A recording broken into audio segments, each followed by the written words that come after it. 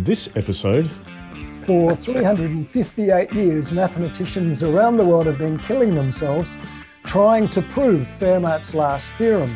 It was 300 pages of proof. It wasn't a straightforward problem-solving exercise. Apply yourself to a problem, and even if you don't solve it for 358 years, I reject pessimistic thinking. I think that's just a problem, and problems are solvable. The world's mathematicians going, okay, this guy thinks he's proved this thing, right? We'll see about that. But we can certainly sell the film rights as well. There's a movie. Oh, wow, there you go. Exactly. Welcome to Anecdotally Speaking, a podcast to help you build your business story repertoire. Hi, everybody. I'm Sean Callahan, and today I'm joined by my colleague, Mike Adams. Hi, Mike. How are you? Yep. G'day again, Sean. Yes. You're probably wondering, where is Mark? Well, I can tell you, I spoke to him yesterday. He got through the Simpson Desert, not totally unscathed. I think he had a malfunction with his suspension system. However, made it now to South Australia. I think he's in the Flinders Ranges somewhere as we speak. So still in the outback, I would say, is how you would put it. Anyway, we'll see him back. We'll see him back on the podcast in probably 2 or 3 weeks from now. But Mike, it's great to have you on board again. I believe you have a story for us. I do. And let's kick into that, and then we can have a chat about it, what it all means. Yes, hopefully a story that our listeners can use themselves. So I thought I would talk on the topic of optimism and problems. So I'm a follower of a scientific philosopher by the name of David Deutsch, and he has a statement which is problems are inevitable, but good news, problems are solvable. And the story I would like to pass on to support this and for us to have a chat about is the story of Fermat's last theorem.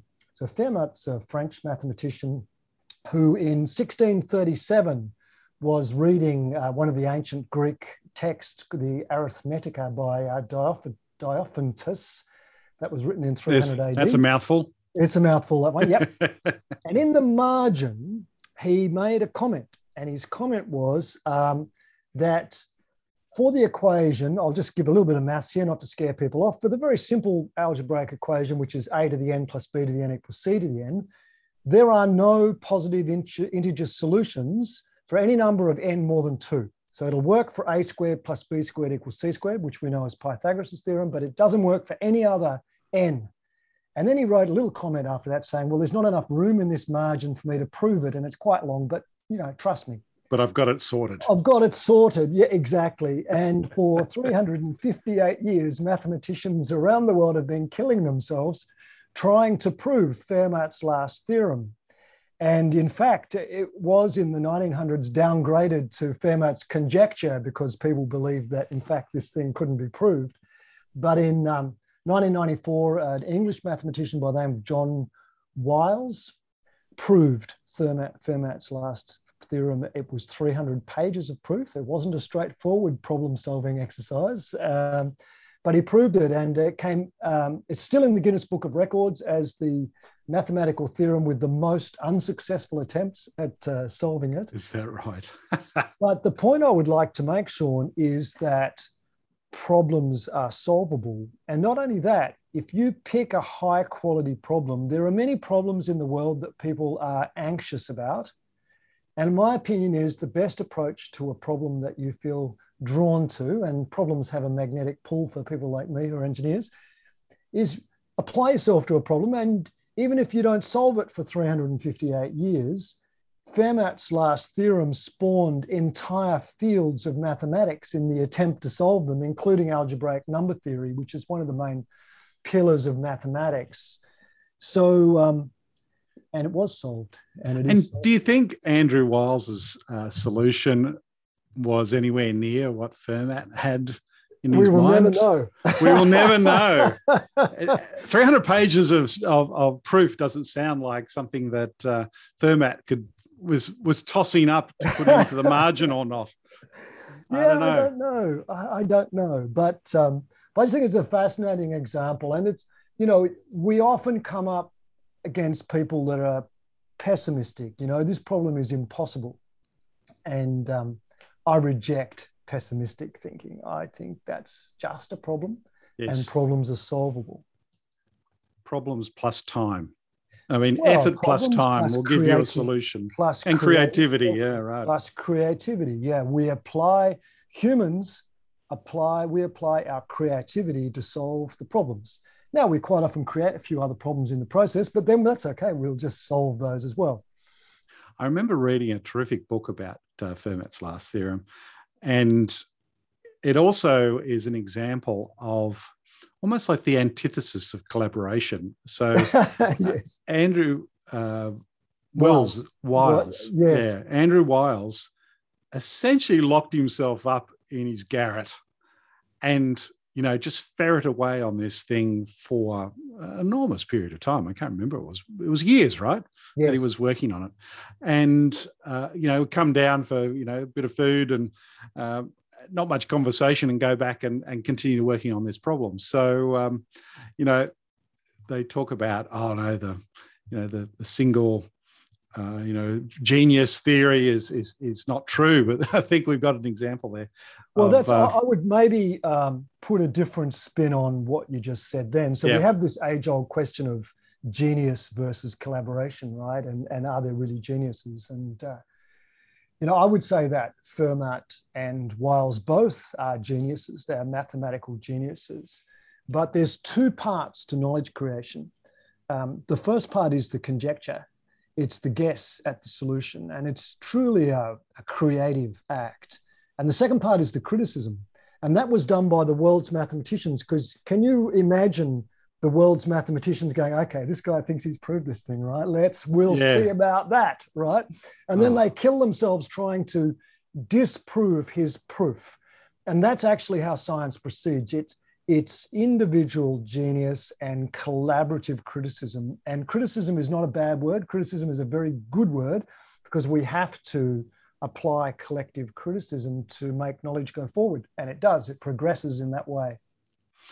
One of the things I've been thinking about recently is this idea of how do you enhance your appreciation for stories? Yes. Right. A bit like the appreciation for fine wine or coffee or chocolate or whatever it might be that that takes your fancy. And part of it is about slowing down, and part of it is about really turning over the story and looking at it from different perspectives to understand it, right? And that's what this podcast is about, right? It's a sort of an appreciation of stories. So going back to this little story, what would you say are some elements of this story that you can appreciate that makes it an effective story? For example, something that makes people lean into it and go, "Oh, yeah, that's an interesting story." Yeah, it is. Yes, at first glance, you might think, well, mathematical story, oh dear. And no one died in this story. There was no love life. There was no major emotion coming out, right? So it doesn't really, at first blush, look like it should have elements of a good story. I think it's a good story. Yeah. It has a visual moment. It has a really interesting visual moment, which is the margins. I talk about the margins of the Arithmetica paper and him writing an incomplete statement. So it has also set up a curious thing. Okay, so could this thing be proved? And then the rest of the story is taking you through, could it or couldn't it be? So it maintains its surprise all the way to the end when we hear that, yes, in fact, it was proved, even though people didn't think it could be. And just a couple of little moments. I think that visual of the margin is definitely one of them. Yeah. And I've never seen the actual handwritten note. Have you seen an image of it? If you go to Wikipedia and type in Fermat's last theorem, you'll see an image of Diophantus's page with the margin text, so you can actually see. Really, so you can actually see his little scribble. Yep. And because I'm just thinking, as you tell that story, helping people see, is it written in thick pencil or is it written in sort of dripping, ink off the end of a quill, or what is it? What does it look like? It looks like printed on a printing press, but it is in Greek. So what, his comments are printed in? No, his comments are in French. Yes, but the but paper's in Greek. what's the handwriting like? That's what I guess I'm Yeah, saying. so I have to go and have back. Doesn't matter. Doesn't matter. Yeah, but but I'm it's just sort of saying, interesting.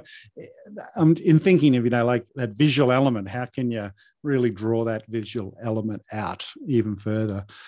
I think there's other great things in this story, and that is just the time it took for that solution to be found, and then to discover that that proof was hundreds of pages long. I mean, this, like, I can't even get my mind around that.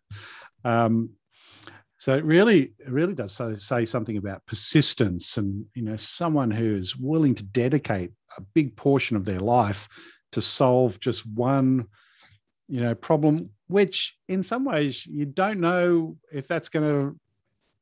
Well, he ends up creating a whole bunch of new fields of maths, Yes, right? that's right. Yes. But he doesn't know that before he starts, does he? No, Which but is pretty fascinating. Yeah, yeah. But knowing that problems are solvable and knowing that the process of trying to solve a problem will lay out other solutions and other problems, that's worth knowing, I think. And yeah. Yeah, and I think our world is in need of a little bit of optimism in that sense. And this story dates from the start of the Enlightenment, and the Enlightenment was the beginning of people starting to criticize anyone, including religion, which is really what had to be criticized to have free flow of ideas. And I think if you went before this time, people would not have thought that problems were solvable. People would have thought that the world just will remain the same. It will never change. The problems my father had will be the problems I have. And now we start to get this, no, we can actually make progress. And if Fermat put his theorem out today, it would be solved in a year or two, not 358 years, because we're faster and faster at solving and creating, but solving problems. Yeah. So going back to the actual, characteristics of that story, what do you think could be done to make it a better story? Is there something that we can draw out or tell in a different way that would make it a better story? I have some questions about the story. Like, I don't really know much about Fermat himself. It sounds like you maybe read a little bit more than I did, but it could be knowing a little bit more about the character of Fermat and what sort of person he was. How old was he when he did that? I don't know. I quickly researched this. I was looking for, by the way, just so the listeners know my thinking process, you asked me for a story that that anyone could tell. Yep. I had to think about what is a message that I think is relevant right now, given that we're kind of all locked down and it seems like we're under the weight of our problems. And I thought, I'll see if I can find a story that shows that we can solve our problems, and I think this is a kind of famous one. So that was my thinking process around the story. Yeah. But I didn't spend a lot of time trying to get all the facts and details. I jotted down here on a piece of paper beside me, Fermat's name, the date, Andrew Wiles' name, and the date that he solved it, in 358 years. That was pretty much all I needed to tell the story. Exactly. I'm just thinking, in terms of, elements that could make it an even more impactful story. I wonder whether you could, with a bit more research, sort of look at who sort of gave it the best shot in solving the problem, but failed. Right? Yeah, that's right. Because we kind of like famous names that probably failed. I'm sure there's lots of them. Yeah, that's right. And you could sort of tell those little attempts, but they failed. Tell the attempt failed. Then paint a bit of a picture of Andrew Wiles and where'd he come from. And I remember when I read about him, certainly I think the surname of the author was Singh, I believe, but the picture they painted of him, you didn't immediately think he could do it, right? Which I think just makes for a better story, right? Yep. And I remember thinking, okay, he might be able to do it, but I'm not sure. It's not like he was renowned genius before he started, sort of thing. So I think those sort of elements. But again, this extends the story. You may or may not want to do that, right? Yes. Well, I would say to that, I've delivered the anecdote, but we can certainly sell the film rights as well. There's a movie. Oh, well, there you go. Exactly. What about then how you might introduce this story and what scenarios do we see that we could put this story to work, if you like. Is there a particular scenario or a type of what I had in group? mind was in response to pessimism, and that when problems seem overwhelming. Now, in one sense, I suppose this was a really big problem that took a long time to solve. But it solved a whole bunch of other problems along the way. That was my original thought. Persistence is another thing. So we persist on problems that catch our imagination, and this one did. It caught the imagination of generations of mathematicians. Yeah, I think it'd be great for any cohort who have that real mathematical or numbers bent. We're talking insurance, we're talking banking, we're talking engineering, etc. Right? And to be able to, as soon as you say that, it's not an everyday. Even though you and I have heard of Fermat, it's not an everyday sort of person that people would know. So I think people would find it interesting. I think they would go and dig in and try to find out a little bit more once they heard that initial story, for example. Yes. Yeah. I want to know, did Andrew Wiles then ever solve anything else, right? Like, well, does this set you up to then, do a whole bunch of other amazing theorem solving or not? I briefly looked at his Wikipedia entry, and it's a pretty spectacular series of achievements. Yes, he's right. Okay, so he was no slouch. He didn't fluke it. A whole bunch of prizes. So yeah, he's no dummy. Wasn't like he fluked on the answer. Didn't fluke on that one. Okay, good. No. I'm glad to hear that. It'd be a bit disappointing otherwise. Yes. Great. Maybe this is one other point to bring out in this story, which is, I don't know, in Australia we call it the smartass, right? So Fermat's like just offhandedly put this thing in here and like this, I've proved this, but there's not enough space here for it, kind of thing, right? Yeah. And that's irritating, isn't it? Like that's, ultimately, that is a kind of a red flag to other mathematicians, and there would be as many trying to prove him wrong as right, I suspect. Yeah. And I think that also adds to this story, that little detail. One of the things I've been mindful of recently is that, going back to the scientific method, is that a real big part of it is that level of being humble enough to sort of say, look, this is my best understanding right at the moment, but I'm open to the fact that, this may not be, the actual answer. This might be just my understanding because I don't know, what other inputs there are, etc. And I was listening to Sam Harris talking to the Thousand Brains book. What's his name? Jeff Hawkins. Jeff Hawkins.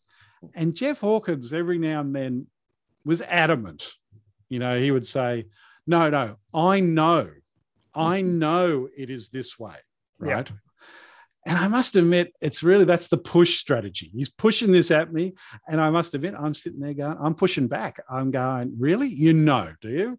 And he was talking about AI and how essentially there won't be an existential threat, right? Yep. But for some reason, he can see into the future, right? Because it's got to do with almost like this attitude of, I've logically worked through this. And therefore, if I've logically worked through this, I can predict the future. How many people are we seeing come a cropper in trying to predict the future, especially when you're adamant, what the future is? Anyway, I just throw that in as an observation because I know it's something you're interested in. Oh, well, I have two comments to make about that. The first one is that Jeff Hawkins is one of 2 or 3 people on the planet who actually understands how general intelligence works. And that's something that most neuroscientists don't know. So in that sense, he knows some things that Sam Harris sure doesn't know and thinks he does. But the other thing is, I kind of also agree with what you said. And there's a specific thing that we cannot predict in principle. In principle, we cannot predict future creation of knowledge. It's impossible to predict what people will create in the future, because if it was possible, it means we already have that knowledge. So it's by definition impossible. So in that sense, I agree with you, but I also know where Jeff was coming in that conversation. And there's a much better conversation with Jeff Hawkins and Lex Friedman, where Jeff is much more himself and much more vulnerable and less like that. Less in competition. Sam Harris has a way of getting people's backs up on this because he has a very pessimistic outlook, Sam Harris. So I don't agree with Sam's pessimism. I do agree with Jeff's optimism. And so, yeah. I'm always reminded of Philip Tetlock's work on forecasting. So he did that famous study where he asked hundreds, might have been thousands of people to forecast things that they could measure. Like, would the economy go up and by how much? And, would all sorts of things, all these experts. And when they gathered together, and it was literally hundreds of thousands of data points, they discovered that experts were, and his famous line was, experts were no better than a chimpanzee throwing a dart at a dartboard. Yeah, no better than chance. No better than chance. And in fact, the expert was worse if they were adamant. Yes. Right? If they are adamant, like, this is how it is, they were the worst forecasters, right? The best forecasters were the ones who sort of said, well, I've looked at all these things and it seems like it's heading in this direction. And my general, like, that sort of attitude, the humble attitude. And so that's why I feel that's what's sitting in the back of my mind when I hear those sort of statements.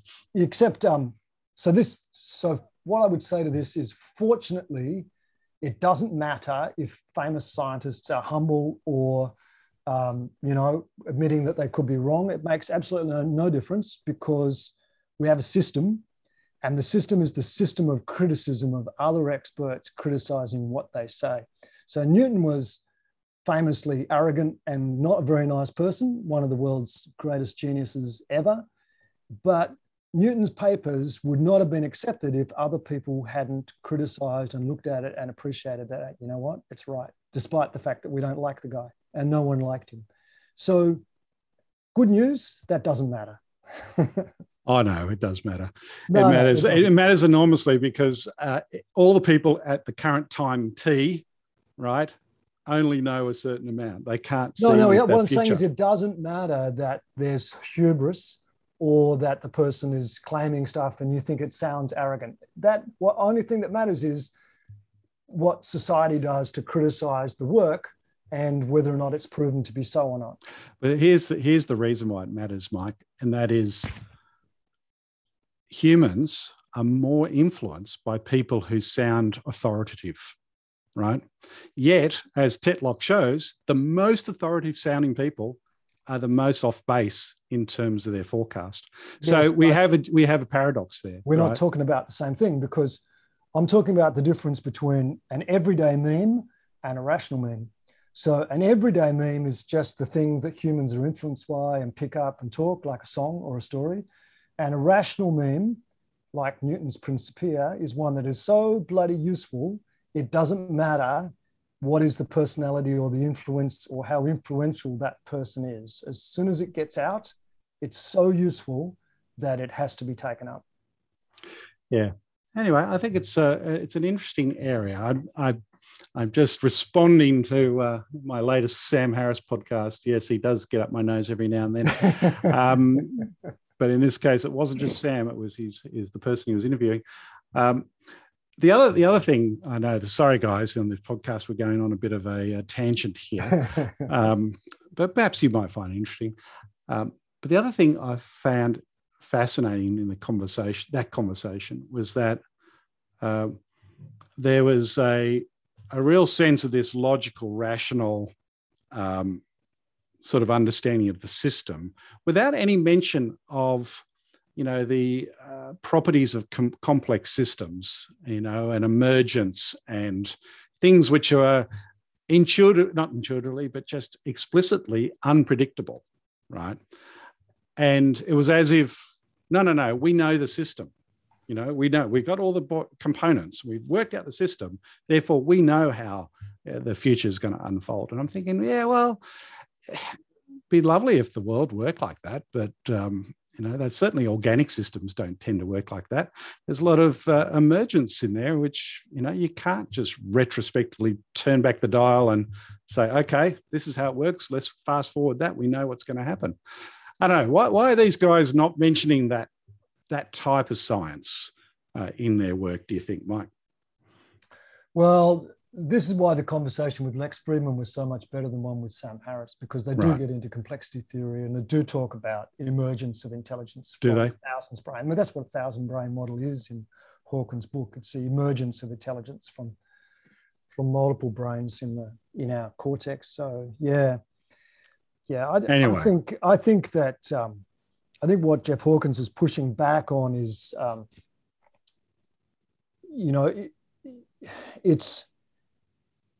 it's overuse of the precautionary principle. We've invented this antibiotic, and here's all the things that could go wrong. Yeah, but here's all of the people that will be saved, whose lives will be saved right now by this antibiotic. Yep.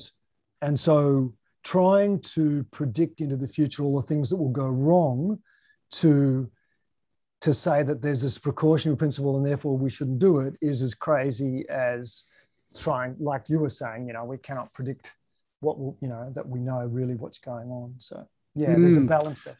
Yeah. Okay. Well, we should get back to the story. Yes. Let's finish up.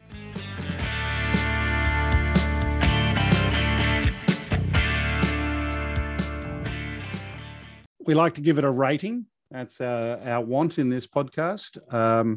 So I'm thinking of Fermat's last theorem story. For me, that's an 8 out of 10 story. It's a handy story to have in my back pocket. I'm glad you've reminded me of it because I totally forgot. It's not in my story bank. So I'll be getting that into the story bank and I can see myself using it. What about for you, Mike? How would you put it in your... Yeah, it's not to get more than an 8 for me, there has to be a really strong emotional kick in the story. And this one is more of I think it's more of an intellectual kick. And it's really a story for the right time and place, for relevance. I'll give it a 7.5. I think it's a good story and it's a great name. It's a great name for a story. Exactly. Fantastic. Well, thanks everyone for listening in to Mike and I. Now, sorry for that diversion. Our musings. Sort of our musings there. But I hope you enjoyed that. Put that one in your story bank. We'd love to hear any feedback on stories that you've used. We do get to hear some classics from our listeners. So that's really great to hear. Shoot them in. And and all the best for using your stories in the workplace. Thanks again for listening to Anecdotally Speaking. And tune in next week for another episode of How to Put Your Stories to Work. Bye for now.